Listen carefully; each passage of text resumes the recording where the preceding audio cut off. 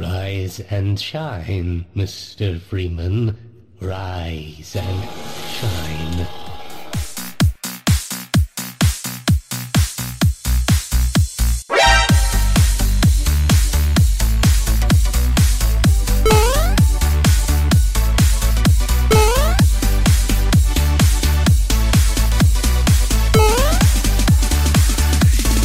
So wake up, Mr. Freeman. Wake up and smell the ashes. Welcome back to another episode of Mouse and Joystick here. It's been a minute or so since we've last done an episode, but the gang is all back here. I'm your host Kyle, of course, and joining me as always we have Michael. What's up? And Noah. How's it all going? Howdy, y'all. Like I just said, it's been a while since we've done a show like this, hasn't it? Yeah, it's been over a month, 2 months. I don't know. A little bit longer of a break than normal here, but I think it's time to get back into the swing of things here. I'm kind of excited about this. As far as what we have going on today, I don't think there's anything unusual. We'll probably just do our normal slate here. Let's go ahead and just jump into the discussion topic of the episode I have here. With it being the very beginning of September, today is actually September 9th. That is the day we're recording. We have already started the onslaught of huge game releases that will be continuing up until like the end of December, basically. Just to kind of give you an example of how big of a release schedule we're looking at here. Just September alone, we have NEC 2, Destiny 2, Divinity Original Sin 2, Dishonored: Death of the Outsider, Metroid: Samus Returns, NHL 18, NBA 2K 18, Marvel vs. Capcom Infinite, Pokken Tournament DX for Switch, Project Cars 2, Total War Warhammer 2, Cuphead, FIFA 18, and of course the SNES Classic. Ooh, boy. And then, don't get me started in October, November, but that's kind of beyond the point.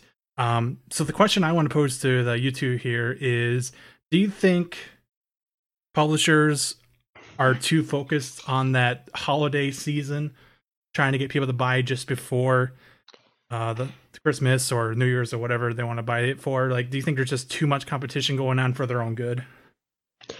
I definitely think so. I think that started back with Call of Duty. I think they were maybe not the first ones, but the first really, really popular ones that would do it. They would come out with a new game around end of October, early November.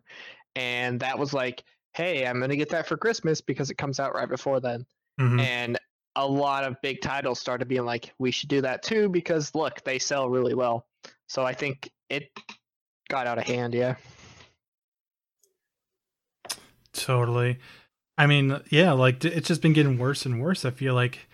And especially, I'm feeling like this now because we have just gone through what you could consider our summer drought.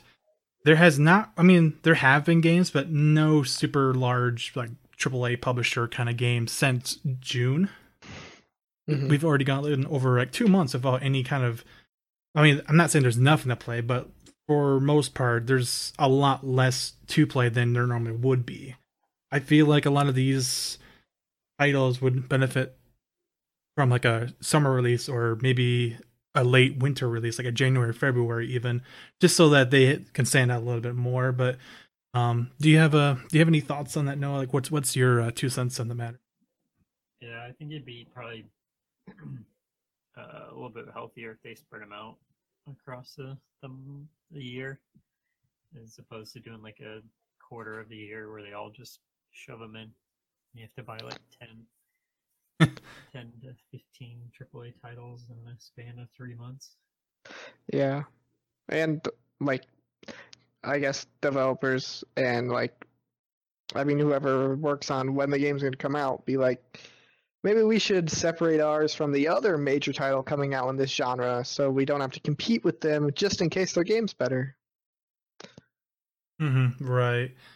I don't know about you guys, but with this staggered, there's like the staged releases here, I find myself just being like, oh, cool, there's a bunch of great games coming out. Now, like which one or two am I going to actually play now, and then like which 5 I'm going to add to my wish list and get later on when they're on sale.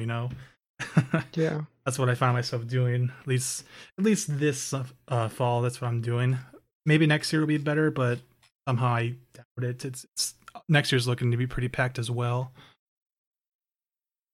I don't know. I just thought it was kind of crazy. And for those that are curious, the other notable titles coming out for October and November include Forza 7, Middle Earth: Shadow of War, The Evil Within 2, Fire Emblem Warriors, Gran Turismo Sport, South Park: The Fractured Butthole, Assassin's Creed Origins. I knew you were going to sticker there. I couldn't help it. It worked. I can't help it. Damn you, South Park.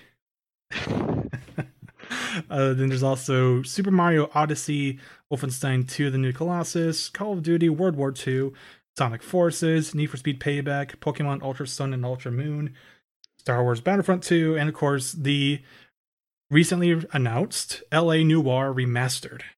We'll get into that a little bit more here in a bit. But yeah, that's just an absolutely insane schedule there. Like, just imagine if you were like someone that was working for a publication like IGN or something, and you looked at this, you're just like, oh my god, we're going to be so swamped over the next couple months of reviews and previews and stuff. Ridiculous. Anyways, I don't have anything else to add on the matter. I thought I'd just bring that up, kind of point it out. Do either of you two have anything else to add on the matter?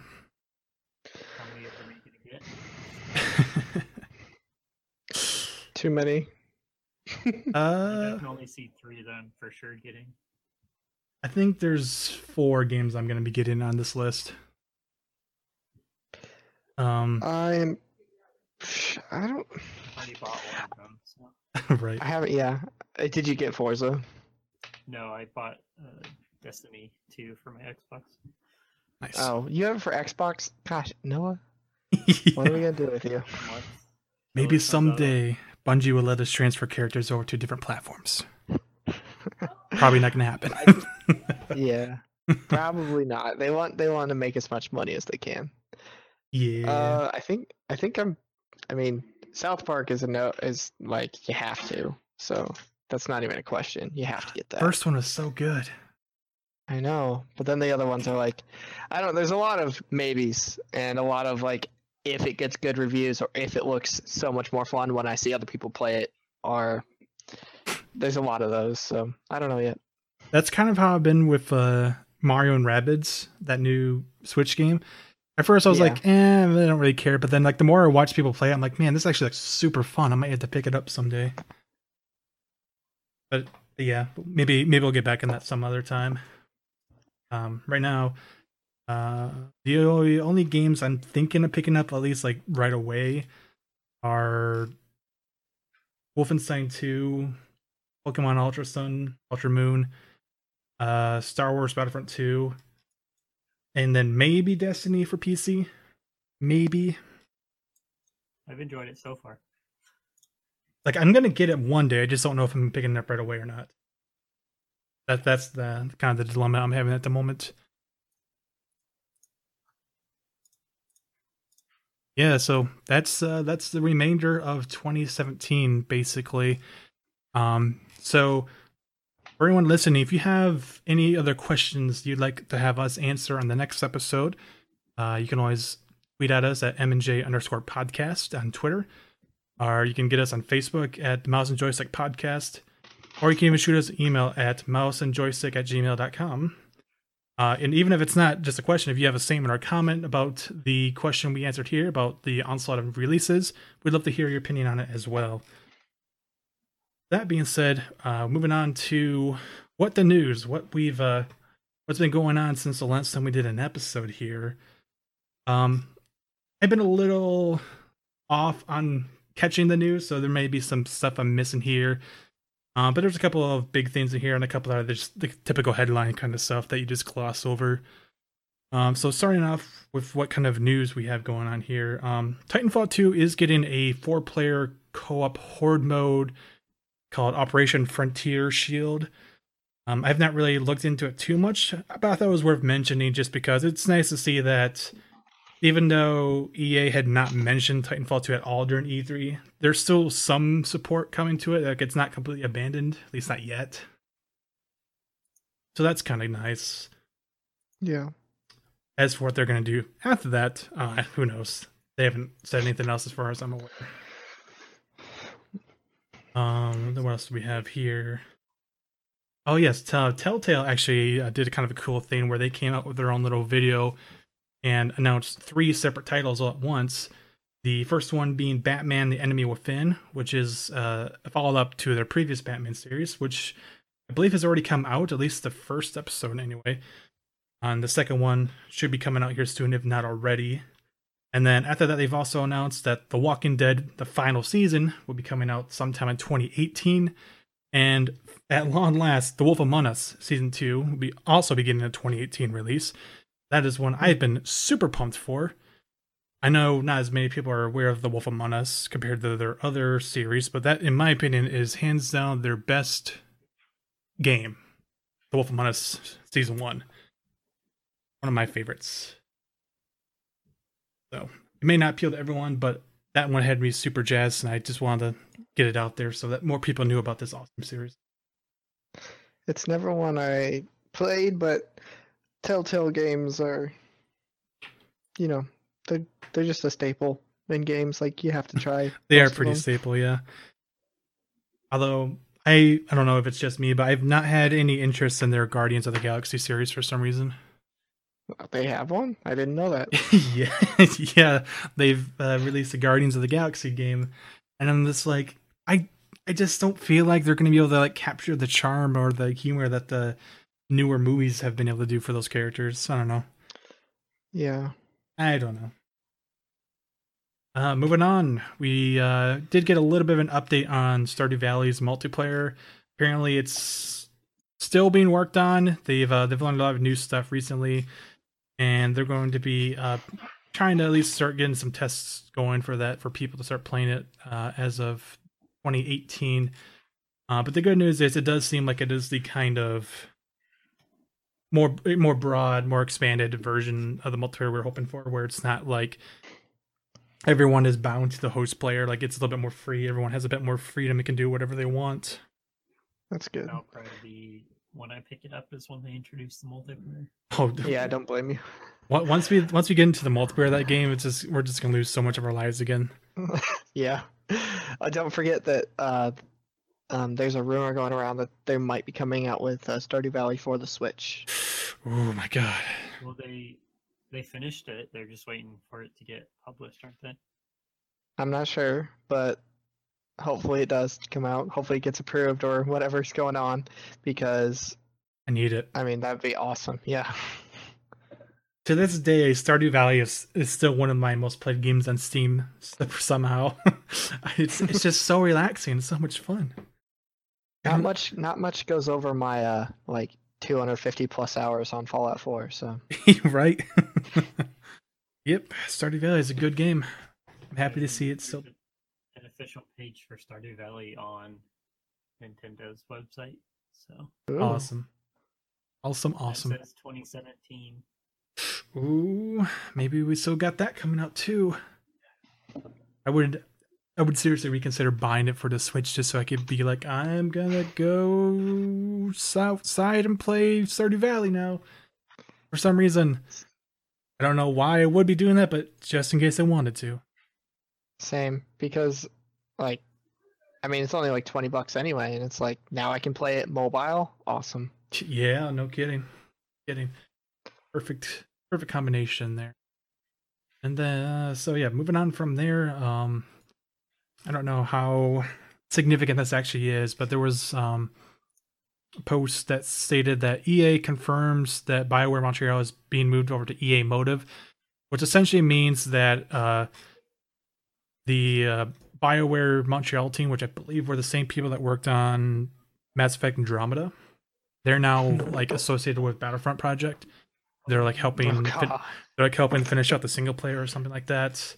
Maybe I'm wrong. That's just kind of what I heard, but it does mean that the BioWare people, they're not like fired. They're still working. It's not like it was a disaster or anything. Like, they're still with EA there. Well, I mean, they fucked up Andromeda. Not like there's something wrong with that game. It's still probably a decent game, but yeah.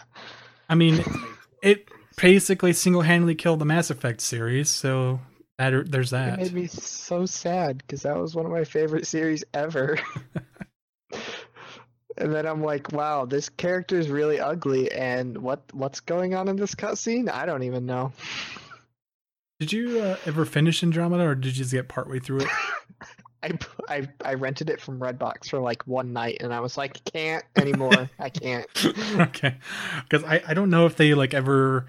I don't know how the story finishes, so I don't know if they like left it open and ready for a sequel, or what the whole plan with that was. But I could see that happening and leaving some fans really disappointed if that was the case.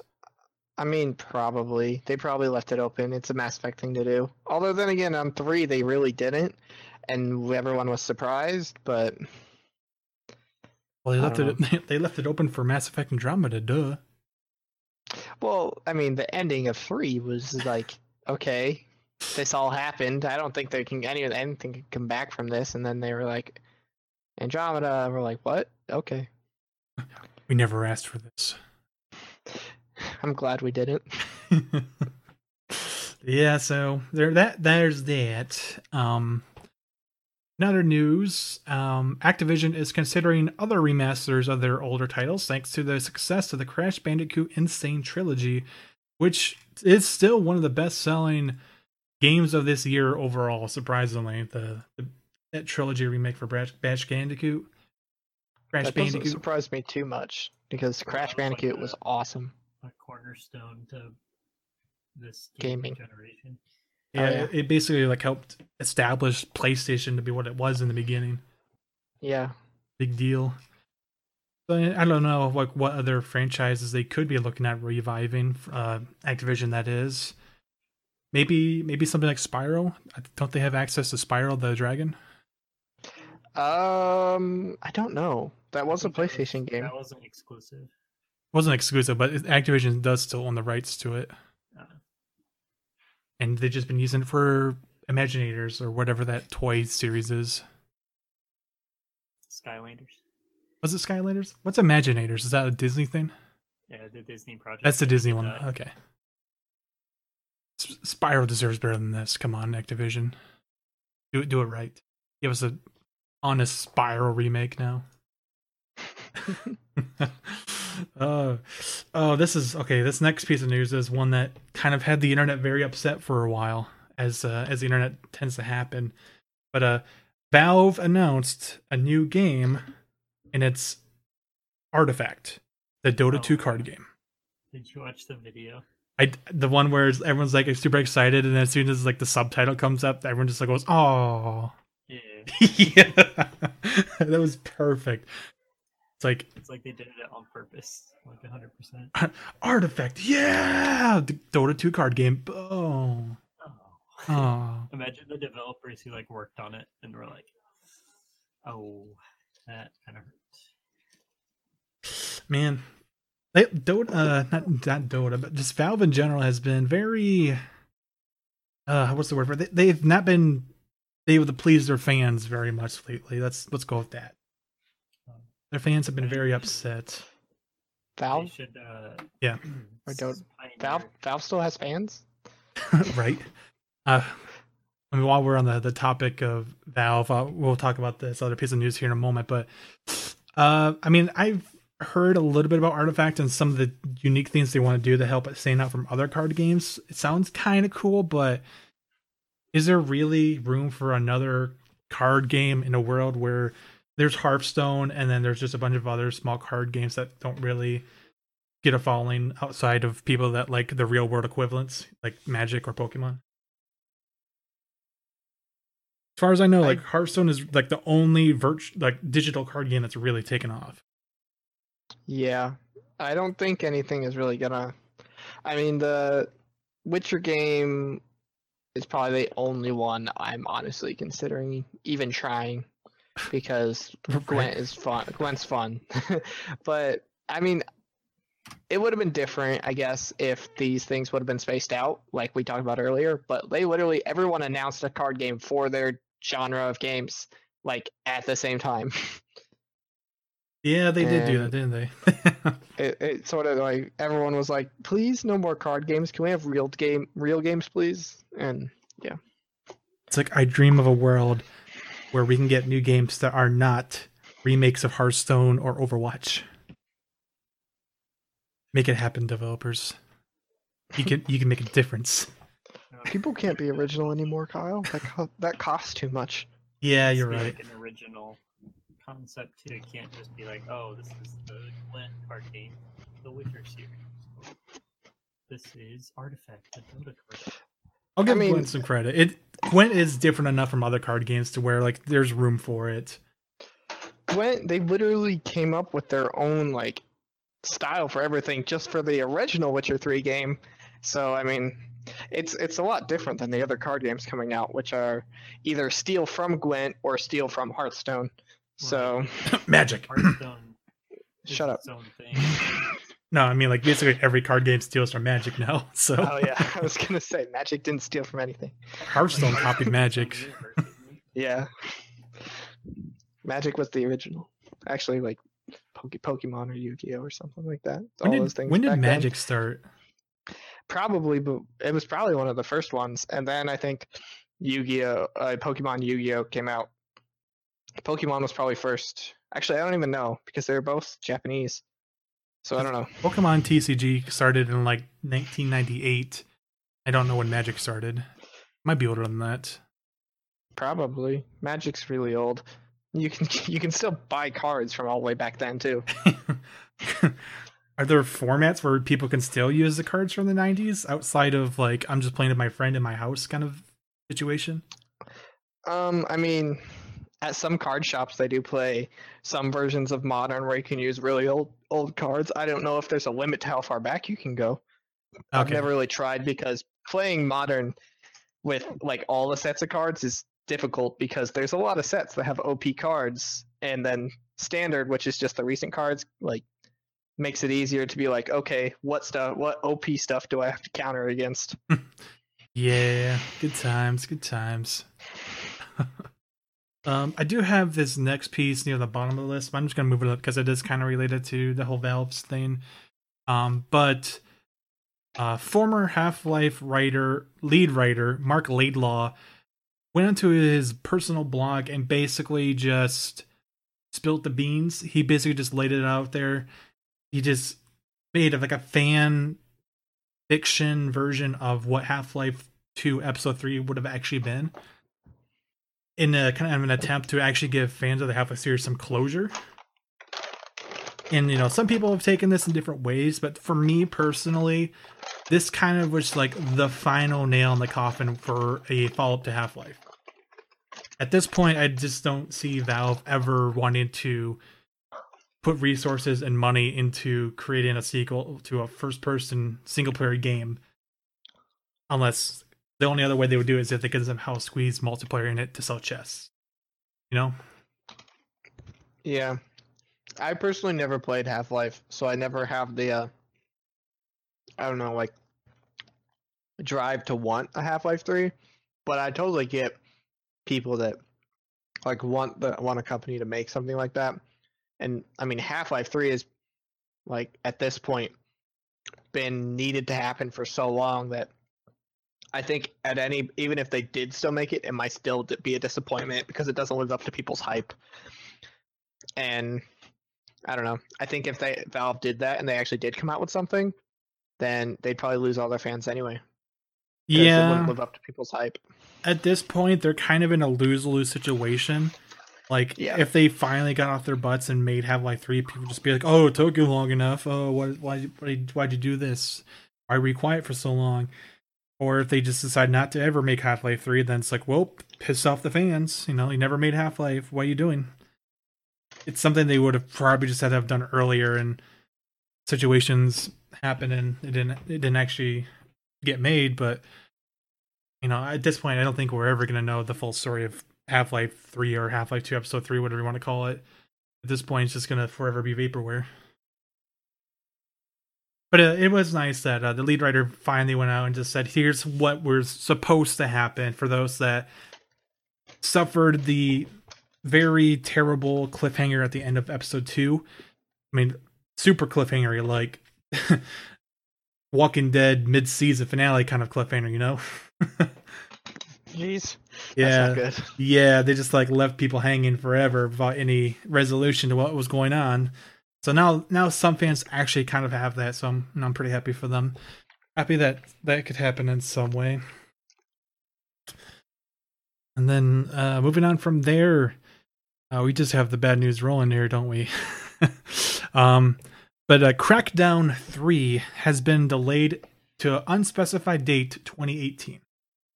The game that was supposed to release on the same day as the Xbox One X, the game that Microsoft was hoping to help showcase the new technology, was delayed. And there's really no indication on when it actually is going to release. It's just 2018 without any specifics, no quarter, no month, or anything like that. So that's a bummer. Seems what was shown at E3 was pretty promising, but they didn't really give a good reason for why it was delayed. All they said is that it needs more time. So it's never a good sign. But hopefully, with a little bit of a delay here, they can get that delayed, give it a little bit more time to firm up. You know. Yeah. We're almost there.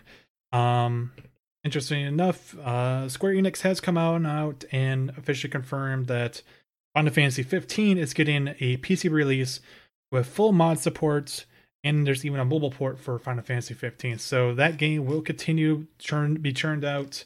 For those that have not yet experienced it, there's still plenty of opportunities to experience Final Fantasy 15 on pretty much any device possible.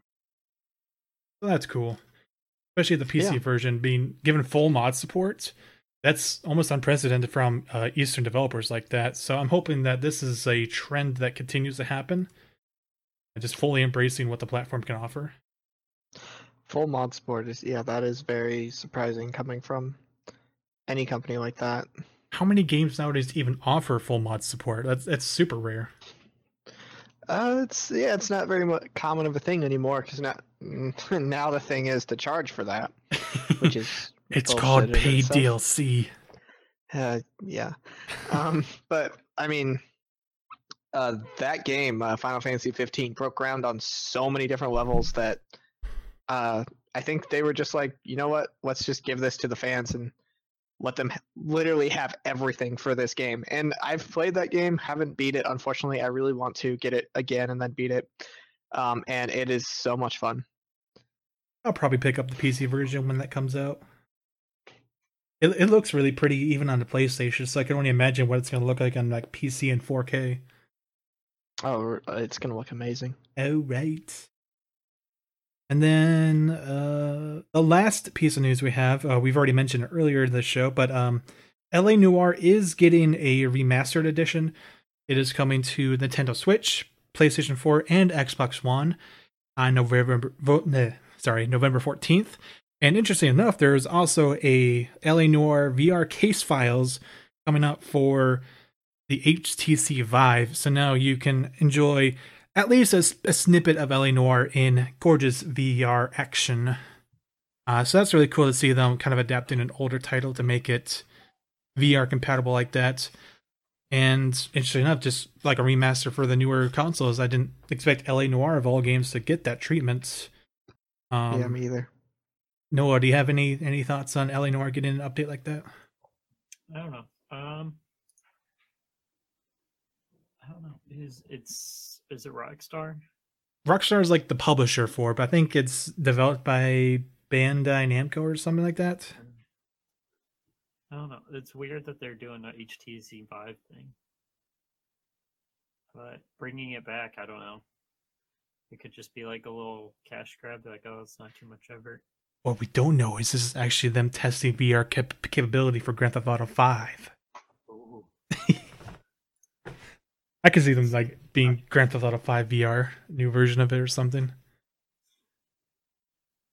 I know, it's interesting. I'm curious to see if this is actually some sort of poking and prodding to see if there's any interest for an LA Noire sequel, or if they're just putting it out there for the fans. You know, you never really know with moves like this. But LA Noire is a cool game. Not a great game, but it's unique and very fun. I agree. Like, it's very unique. I think they need to put more. I don't know. Rockstar does so many unique things just themselves as developers that I feel like they could totally make a sequel into a better version of LA Noire, the first one. So if that ever happens, I do feel like with an LA Noire 2, they could fix a lot of the issues that the first game had. It'd be a beautiful thing. Yeah, Rockstar does have a thing for making their sequels better, unlike other developers that make their sequels worse. So yeah, LA Noire Remastered, pretty cool, coming out in November. And I don't know if I'll pick it up again, but I'm gonna stay here and wait for Red Dead Redemption 2 news. Same. But whenever that happens. All right, let's move on to our final segment here. What we've been playing or watching over the past month, almost month and a half, really, since we did a show. Let's go ahead and get some of the shooter stuff out of the way, because we've been playing quite a bit of shooters lately. The big one, of course, is PlayerUnknown's Battlegrounds. We've been playing that a bit.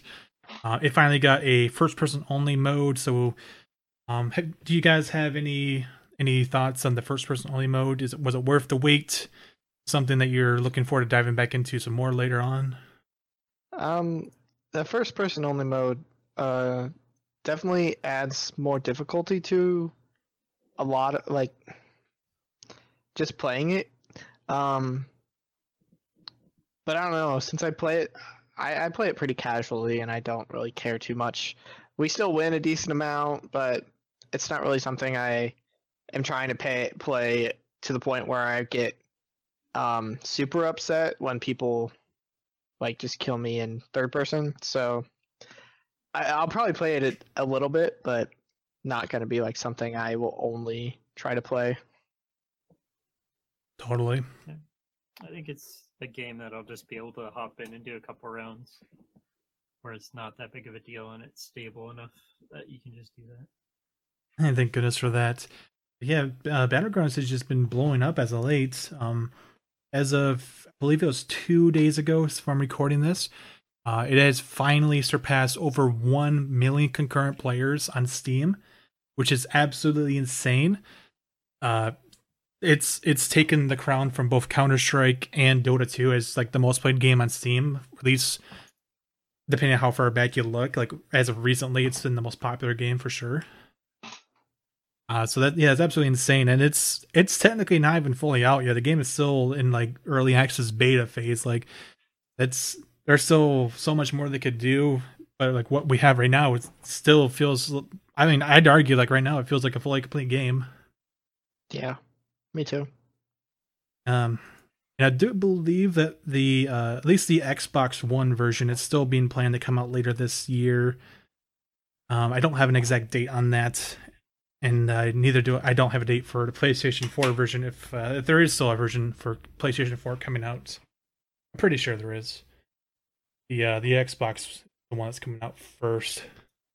I did hear kind of an interesting thing the other day from PlayerUnknown himself that he's with his recent partnership with Microsoft for the Xbox One version. They've been able to approach other Microsoft developers and get some cool information, cool tech to use in their own game. And apparently right now they're working with Rare to incorporate some of the water effects from Sea of Thieves into Battlegrounds or something to that effect. Interesting. I thought that was kind of cool, like just having different development studios just kind of work together to share their tricks, their secrets like that. Yeah. It's like, you got your Sea of Thieves in my Battlegrounds.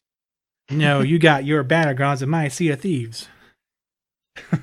And it's cool to see that. Yeah, Battlegrounds, it's still a good game, and it's I only see it growing from here. I don't think it's going to stop. Just going to absolutely destroy everything online. Yeah, I mean, especially with how much they have planned. Well, it's almost going to destroy everything because, funnily enough, even though Battlegrounds has been able to reach over 1 million concurrent players, Destiny 2 has also been massive since its release just a couple of days ago. I saw a report from Bungie themselves just 5 hours ago that Destiny 2 has 1.2 million concurrent players. Granted, Wow. that's across 2 platforms, not just one, but for a game that's only released it's been like 4 days. That's ridiculous. Yeah. It seemed pretty populated when I started playing it a couple days ago. Yeah, speaking of Destiny, let's go ahead and jump into that discussion because all 3 of us had a chance to play in the Destiny 2 beta on PC, and Noah, you've actually been playing the full version, so you have probably a little bit more experience with it than us 2. But I'm curious to see what you guys have thought of it so far, and if you have Destiny 1 experience, how is it compared to that? So as far as, I don't know, I'm trying to break it down into like a couple sections. Like, let's say graphics. We'll do story, and then we'll do gameplay. Sounds good. That works. So graphics, I really didn't notice a change from the first Destiny at all. I mean, it looks good, but it you could honestly throw up a screenshot of either game, and I wouldn't be able to tell you the difference. I mean, I haven't really noticed anything substantial either. Like, I don't know if they've actually changed any textures, but they've maybe only gone through and like adjusted lighting and stuff like that. Yeah, The lighting does look pretty good. Let's see, gameplay. It's probably the biggest section. I'd say they did do a better job at making the classes a little bit more independent of each other. But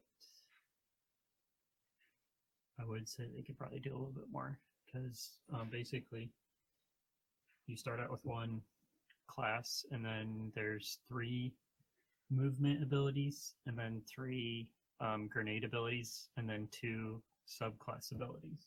Mm-hmm. And the 2 subclass abilities are the same for all 3 of the classes that you can get in one class. So, like, so example, I'm a hunter, and your subclass ability is a dodge, and basically, no matter if you pick the golden gun, Night Stalker, or the pole, lightning pole, whatever it's called, Mm-hmm. is the first dash makes you reload when you dash, and the second one resets your melee, and that's the same regardless of your super ability that you choose. And then they have 3 movement abilities, which are the same for all 3 subsets. Then they have 3 grenades, and the grenades change, but I think the middle grenade is always like some type of swarm grenade, and then the other 2 are some variation of like either a damage or utility kind of thing. Okay. So those are all cookie cutter, like minimal difference. And then they have these new things where you can like spec out into a different playstyle. So there's, I think, 8 in total different things you can select, and you have to pick between one or the other. So it's 2 different playstyles, and there's 4 different abilities in each playstyle for that class, and those are unique to those ability, like your super ability. So it's basically you pick your super, and then you have your grenade and movement abilities, your dash, and then if you want to change the playstyle of that ability, you have 4 like check boxes, I guess, that you can change. Mm-hmm. So they aren't as diverse I'd want them, but it's better for sure than the last game. So I feel like they fleshed out the classes or the classes a little bit more. And then as far as the combat's pretty smooth. A lot of the enemies are the same, which kind of ties into the story, which I think is probably the biggest improvement. It kind of felt reminiscent of like Bungie's Halo 3 days, where they have the cinematics that like really pull you in. Yeah, totally. But I don't know. It's feeling pretty good right now. I'm waiting on 2 other guys to get in so we can actually play as a squad and see how it feels. Um, but they're working on it. That's for sure. Good to hear. Do you have anything else on the Destiny 2 do you want to add, Michael? Comparing it to Destiny 1, I think that they, from the beta, you couldn't really tell that they did the like looting thing, I guess. The rarities, you can't tell that they did them better from the beta, but have heard, and it does seem a little bit like they made it easier for you to get the legendaries or whatever they are. The gameplay is a lot like Destiny 1 with classes and everything. Not much changed in that sense. The story in Destiny 1 was good, and I'm guessing I'm gonna like the story in Destiny 2 also. I never played much of the multiplayer, but it seems a little bit more refined in Destiny 2. Easier, more balanced. I mean, it's still not that balanced because I don't know. There's so many different weapons and like combinations of things that I don't know. I feel like. I mean, yeah, when you have like 200 weapons, there's going to be a best and a worst. You know, it's just inevitable. Yeah, it just doesn't never seem balanced. So I never really got into the multiplayer. Enemies, like Noah said, didn't really change much. And comparing it to Halo is definitely a thing that has been done, will be done probably forever unless they actually change anything. But yeah, their enemies are a lot like it. But this game is really popular because, I mean, Halo was really popular. And I don't know. What if we took Halo and made it multi-platform? I mean, that's probably why Bungie stopped making Halo. We must go. But yeah, I've only really heard positive things about Destiny 2 so far, outside of the whole microtransaction controversy that's been going on. But yeah, I don't think as many people actually care about that, since all it really does is affect your ability to use shaders to customize certain armor. It's not really like you're using money to buy better guns or anything like that. It's just customization, character customization. So outside of that, though, everything seems to have been a stark improvement since Destiny 1, even over like the better part of Destiny 1, which is around the Taken King era. That's good news. So I'm looking forward to jumping into it eventually. Like, I'm still not sure if I want to get it on PlayStation or PC yet, but I might just wait for PC version. Well, we'll see how strong the temptation of it is for me. And I know you've already pre-ordered it on PC, correct, Michael? On accident. Meaning, I thought it came out the same time for PlayStation as it did for the rest of the systems, because, you know, that's the thing that normally happens. And no, I bought it and then looked at the release date. And I'm like, shit, maybe I should have done that in the other order, but whatever. Yeah. Oh, well. It's okay. Yeah, so I do have it technically pre-ordered, which I was going to play it. I was pretty interested. But I think I also was in the slump, like you said. We had a pretty dry summer of new video games, so I was like, okay, look, Destiny 2 is coming out. I'm going to get it right now, so I have something to play. But now I have to wait another month, and I'm like, fuck. Yeah. We're finally past it. Like, we're finally in the green area. Everything is getting better here. Because, like, speaking of stuff that's happening, stuff that's been changing, Rainbow Six Siege just had a big update, and we've been checking that out a little bit here. The new update called Operation Blood Orchid has come after what feels like a long summer of nothing but quality of life and bug fixes. So no, as like the Rainbow Six expert amongst us, I believe, what do you want to say about Operation Blood Orchid for Rainbow Six Siege? I wouldn't exactly say I'm an expert, but I don't know. They took that break with their Operation Health or whatever it was to try and fix the game. And to be fair, they did put a lot of literature out about bug fixes and health changes that they're going to make to try and make the game a little bit more better. More better. More better. Yeah. So they changed, I think. I'm not gonna try and. A lot of stuff. It was literally like a 30-second scroll of patch notes. The Operation Blood Orchid patch notes was the longest patch notes post I have ever seen in my entire life. And what we had between 20 and 40 gigabytes of that. My update was like 43 gigabytes or something like that. It was ridiculous. Mine was only 26, but we'll not talk about that problem because So yeah, basically they added 3 new operators, 2 from Hong Kong and 1 from Poland because they were behind because of the Operation Health. 1 new map, and then they basically redid the textures for the maps already in rotation. Now, I've heard that they're going to be taking some maps out, and there's not really any plans of re-adding them. Is that true? Well, Or they took them out of the competitive rotation. out of competitive? Okay. oh, Yeah. so they're like CS:GO type thing. Yeah, so some maps are in the competitive rotation and some are not. I don't know why, but they did. I didn't read it. Probably because there's like there's like things in the map that you can like do to like exploit certain Yeah, I'm things sure to be specific. or one side has an advantage over the other. I don't know. Yeah. But anyways, we played it a couple times now. We probably put 4 or 5 hours in since. Yeah, it's been a good handful of hours. So far, I haven't noticed really any performance issues or bugs that got in the way.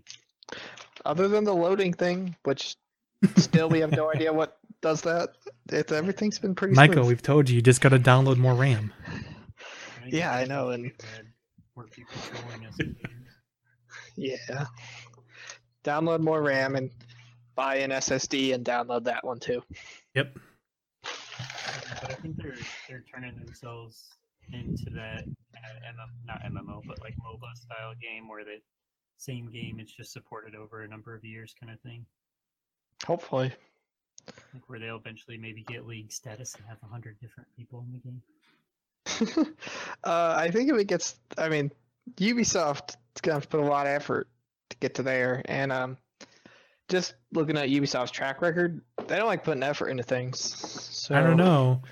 I've heard them go on record and say that they already have like an idea for over 100 operators that they could implement to the game. They just got to get around to working out the kinks, you know. I mean, I guess. Because I don't really think there's a game of that size in the first-person shooter. Not really, no.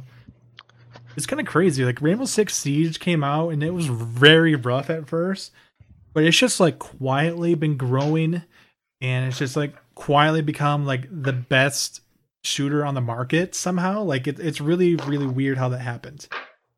It is. And I mean, pretty solid game though. Yeah, I'm all for them to totally support this for a long time. I hope they do. I just don't want to get my hopes up and then get disappointed when they're like, we wanted to work on a Rainbow Six Siege 2 or however they word that.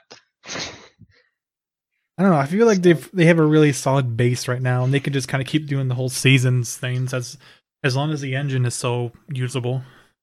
I could see Yeah. rebranding it to just like Rainbow or something. Yeah.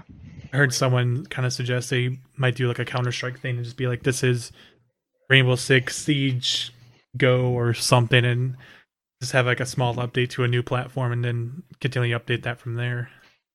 Yeah, so it's not tied to like a specific number or anything like that. Yeah.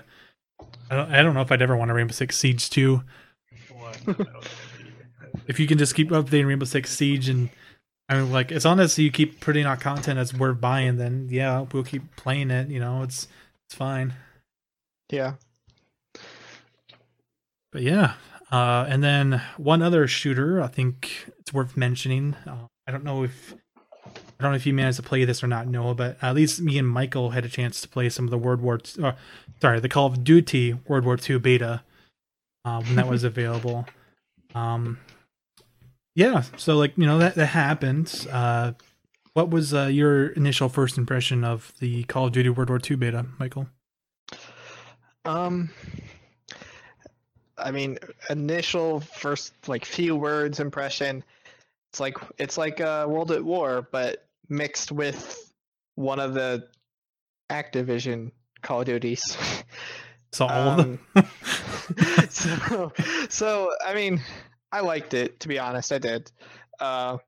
It may just be my nostalgia for the guns and all that era, but I think they took a step in a good direction when they did this, and it's different than the past few Call of Duties that have come out. Obviously, not just with the World War II thing, but with some of the other multiplayer things they did.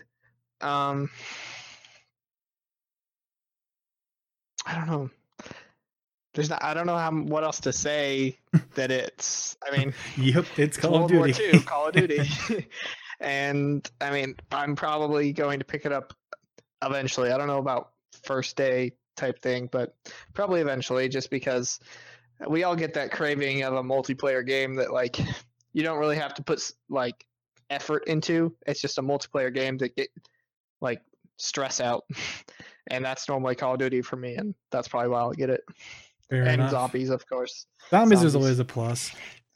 I mean, what I'm about to say might actually trigger like some hardcore Call of Duty fan out there, but from the little bit of time I put into the World War II beta, which was a couple hours actually, I honestly felt like Call of Duty World War II may be the best Call of Duty in the past like 8 years.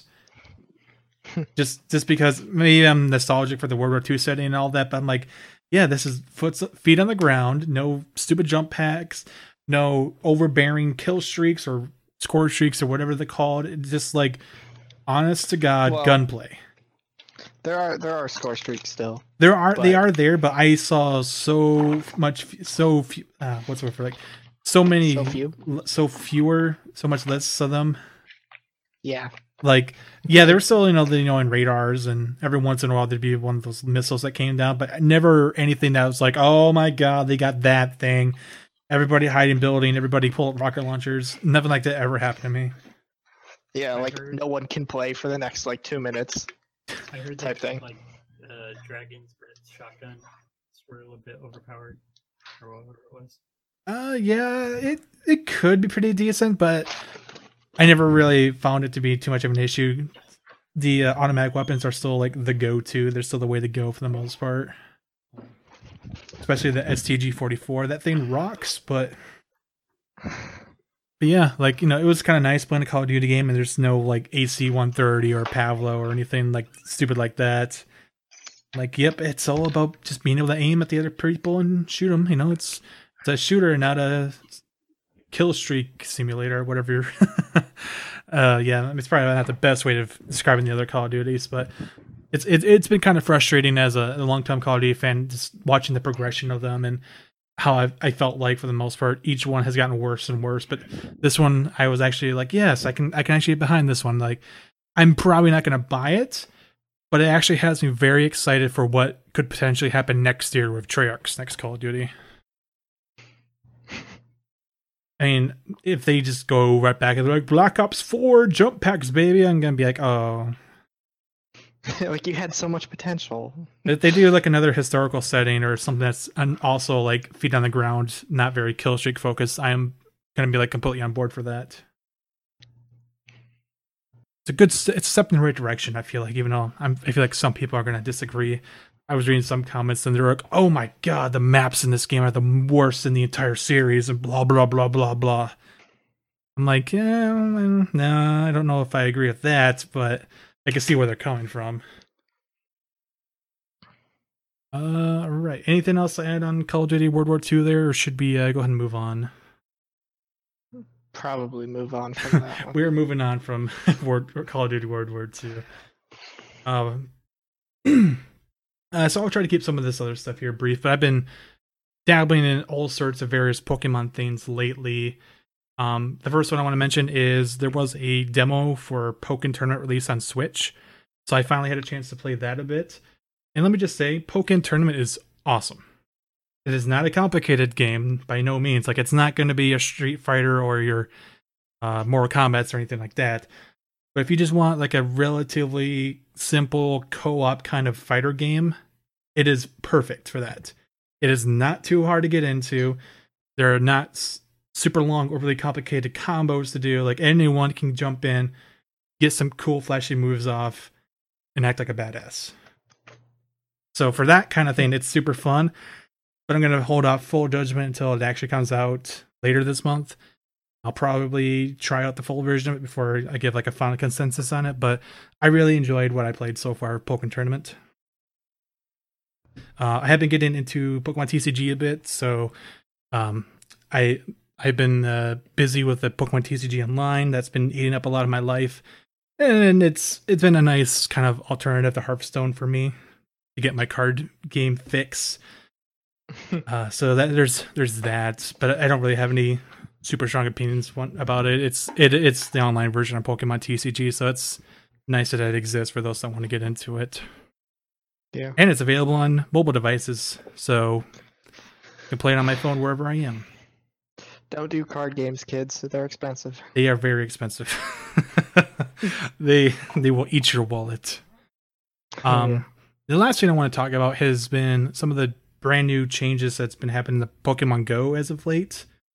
I believe last time we did an episode, it was before I went down to Chicago for Pokemon Go Fest. So since then, a lot of stuff has been happening for that game.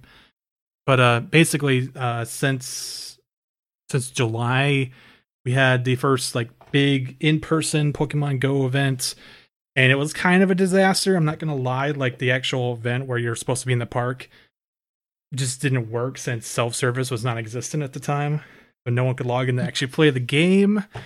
But after that, it was fantastic because as soon as the event ended, they flipped the switch and they released raids into Pokemon. Well, they did it before that, but they had legendary raids.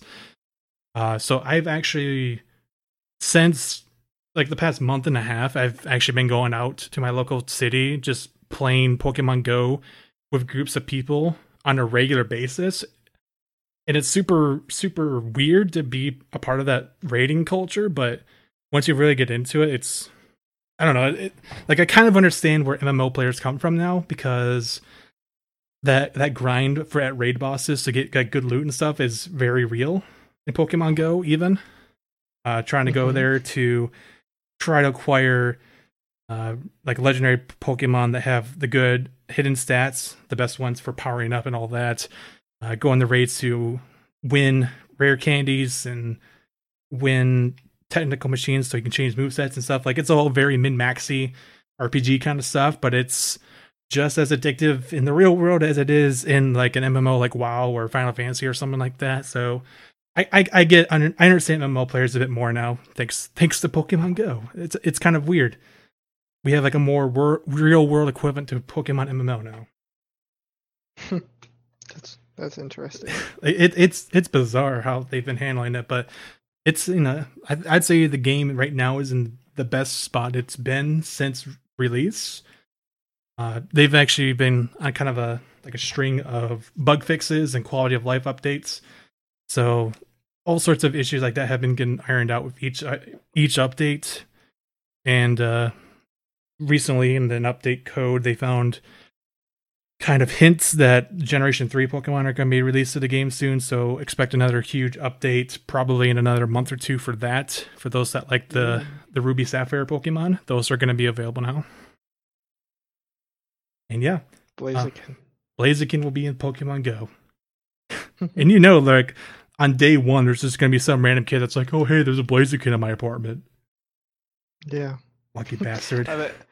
And then the legendaries from them too. Yeah, the legendaries for those games will be coming out. About a week ago, they released the 3 legendary dogs from the Gold and Silver games.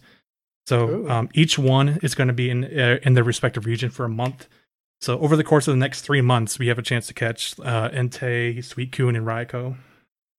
So those are all going on right now. Oh, and for those that, I'm sure people care about this, but they're actually releasing Mewtwo soon as well, through exclusive invitation raids. Basically, if you are an active raider, you get an invitation to then participate in a Mewtwo raid. That's pretty awesome. Yeah, so for people that have been sticking to the game, they get rewarded with Mewtwo here shortly.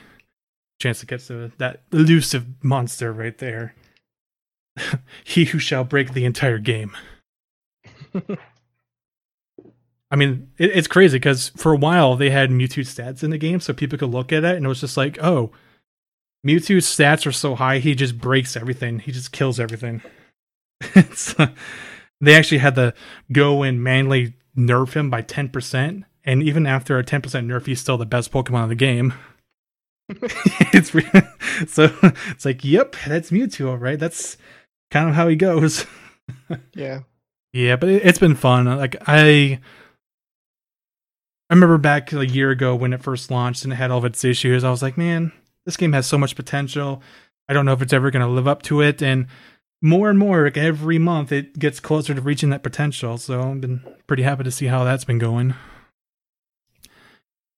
Yep, lots of time and money, that's for sure. Then yeah, other than that, I don't really have anything else to add as far as Pokemon stuff goes.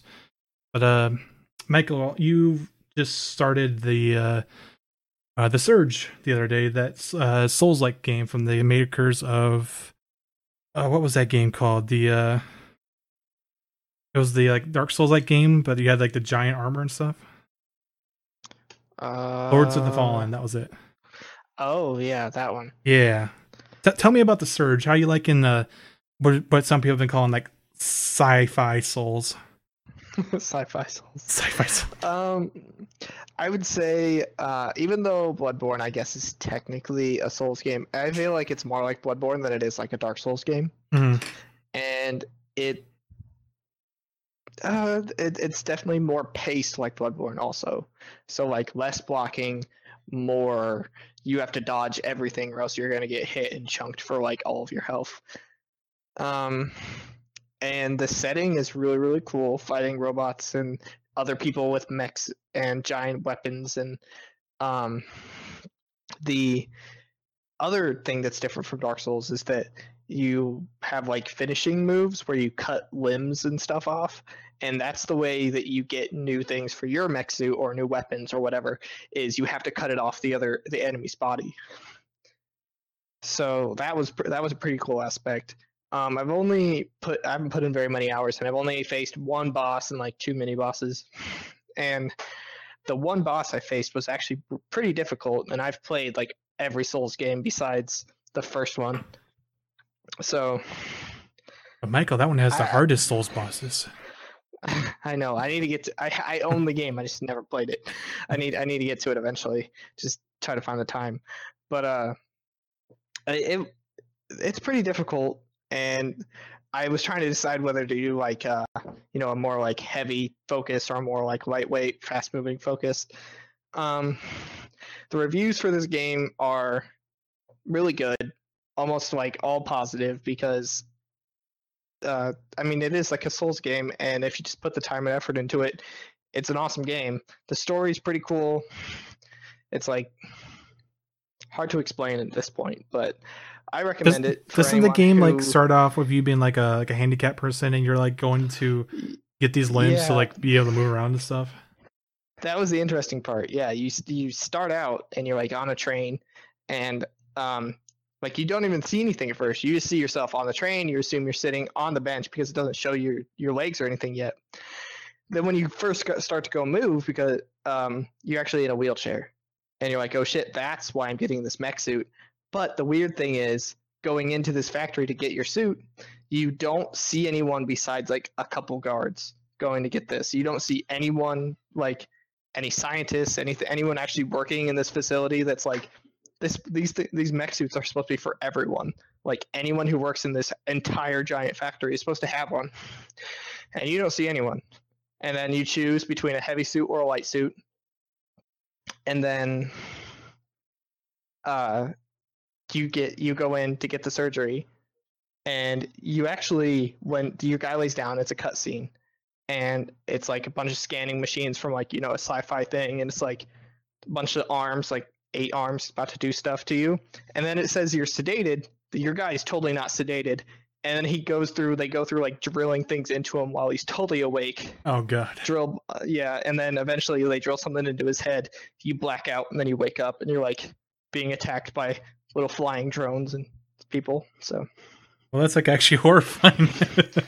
Yeah, it was a pretty cool start. It sounds like an interesting premise. I'm curious to see how it fares up as you get later in the game. I can only just go off of what I've heard from other people about like how some of the stages tend to get kind of repetitive and all that, but maybe not. We'll see. I definitely am gonna ask you about a follow up later on in the future if you've put enough time into it. Yeah, I definitely plan on finishing it at this point. So awesome. And then the last game we have in the slate here was one that Noah just kind of mentioned before we started recording here, and I want to know more. Noah, what is Humans Fall Flat? Yeah, so back in 2016, this game was released. If you're familiar with Gang Beasts at all, Yeah. different publishers, but same art style, kind of. It's like a very simple geometry, like low poly art, and it's a physics-based puzzle game kind of thing. So basically, you get this little ragdoll guy, and Like in all you Gang can do- Beasts. Yeah, Yeah. Okay. the same shape, and you get control over your arms, and you can grab and move and jump, and that's about it. So then they have like these pretty cool physics-based like levels where you have to either move things. It's kind of like Portal without the portals, where you have to like do these logic puzzles with moving things through doors and gates, and Okay. stuff like that. And they recently updated it to do local co-op. So we tried that out, and it was actually pretty cool. I think it took us 6 hours to beat it totally. That's not too bad. Taking around a little bit too. So Interesting. yeah, it's definitely a pickup. It's like $15-20. So it's really cheap, and it's solid 4 or 5 hours. And then it's also there's like no rules to it, so like they give you access to the entire map, so you could do it 5,000 different ways every time and still be able to complete it. It just depends how easy you want it to be or how much fun you want to have doing it. Because I don't know, it's really hard to kind of show you how cool it is without actually playing it, because it's just something you have to experience. I'm gonna have to check out this a bit more later on. It sounds very intriguing. Yeah, it's worth looking at, because it's not like super intense. It's also something that would keep you busy and makes you think a little bit. And it's kind of a little bit of a narrative, to where some of the maps kind of suggest that like maybe a thought or a concept, and it kind of like plays you through this little narrative as you go through the stages, and they have music cues and stuff that kind of is almost like having a story without having a story, but it's pretty good. All right, fantastic. Did either one of you two have any other games you wanted to mention before we close out the show here? Well, I did get I got Resident Evil 7, the newest one. 7, right? 6. 7 is the one that came out this year. 7. I got that one, and I also got not Horizon Zero Dawn. Infamous? Oh yeah, I forgot about Infamous, but also one other game, horror game about the hotel. I mean, not the hotel. People up in the mountain, Wendigos. I don't know which one that would Until be. Dawn. Until Dawn. Oh, yeah, okay. So I'll keep you guys updated. I have not put very many hours into those 2 horror games, but I'll let you know how that goes because I don't like horror games. But I do know both of those games are very good. And then I have been playing. What was that game? I literally just said starts with an I. Infamous? Infamous, that one. That game's pretty fun. It's comparable to, I would say, Prototype. Prototype Pretty is so good cool. Yeah, pretty good story so far. I've put a decent amount into it. The powers you get in it are pretty cool. For those that don't know what Infamous is, it's kind of like a, and if this is not right, let me know, but like, isn't it kind of like a open world superhero kind of game, sort of? Yeah, you sort of get it's sort of open world, pretty much. Um, But you have like lightning powers. pretty much. No, you actually have. Actually, that yeah, I was surprised because every cover I saw, you had like lightning powers, but no. There's more than just uh, that. Okay. Well, or at least that's not. I haven't gotten to that yet. If you even get those, but I don't think you do. Um, in this one, you start out with as a normal person, and then like all the people who had powers, I'm guessing from Infamous One, are jailed and put away by a certain like government agency, and eventually, like at the beginning of the game, one breaks out. A couple of them break out of like when they're getting moved between jails, and your character ends up touching one, and he gains this power. It's like a smoke ability where he can like basically transform into smoke and like dash things and also shoot out smoke from his hands and things like that. And then you are now on the run from them, and you also like are trying to fight them now because you notice that this government agency is very corrupt.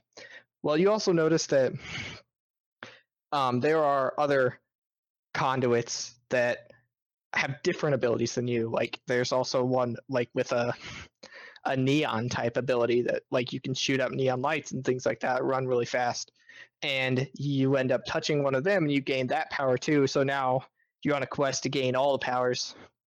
And in this game, you're also like conflicted. You could either be good and not actually kill anyone, just stun them, or you could go completely bad and kill everyone, kill everything, do everything bad, and that definitely affects the story, and decisions you can make later on, and abilities you can get. Well, that is super interesting. I'll give you that. Yeah, Infamous is one of those franchises that's been around since PlayStation 3 era, and it's kind of just been a little quiet, but it's always been there. It's been pretty reliable for people. I don't know if there's ever any plans of getting a new one out, but it seems like a franchise that a lot of people are pretty happy with, have liked a lot.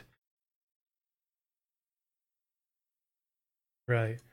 As far as any other games to mention, I'll just keep this super brief. I'm going to be pimping out my own live stream here, so begging my pardon. But I have started, every Monday I do a Pokemon Day kind of thing where I play through the main series Pokemon games.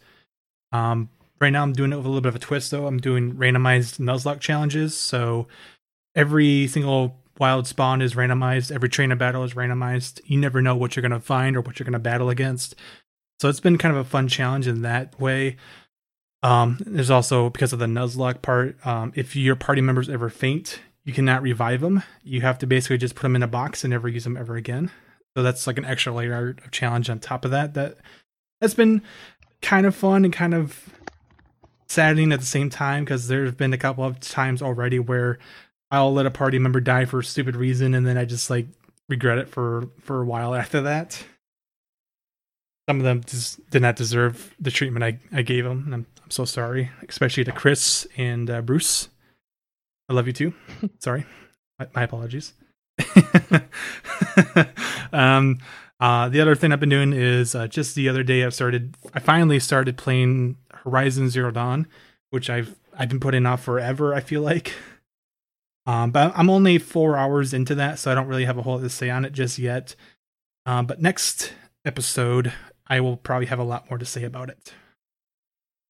So yeah, those are two things I'm doing right now, and we'll probably talk about a bit more in the future. Anything else? Anyone have any final shout-outs they want to make? No, not that I can think of. I would like to give a quick shout out to our patron, Trayvon Brady, on Podcast Empire Network's Patreon. He's been helping us support the show for a few months now. If you'd also like to support us and the other podcasts, you can subscribe or donate on patreon.com/Podcast Empire Network. For us here at Mouse and Joystick, that has been episode 16, which is now in the bag, and we will see everyone next month. Sayonara. Wake me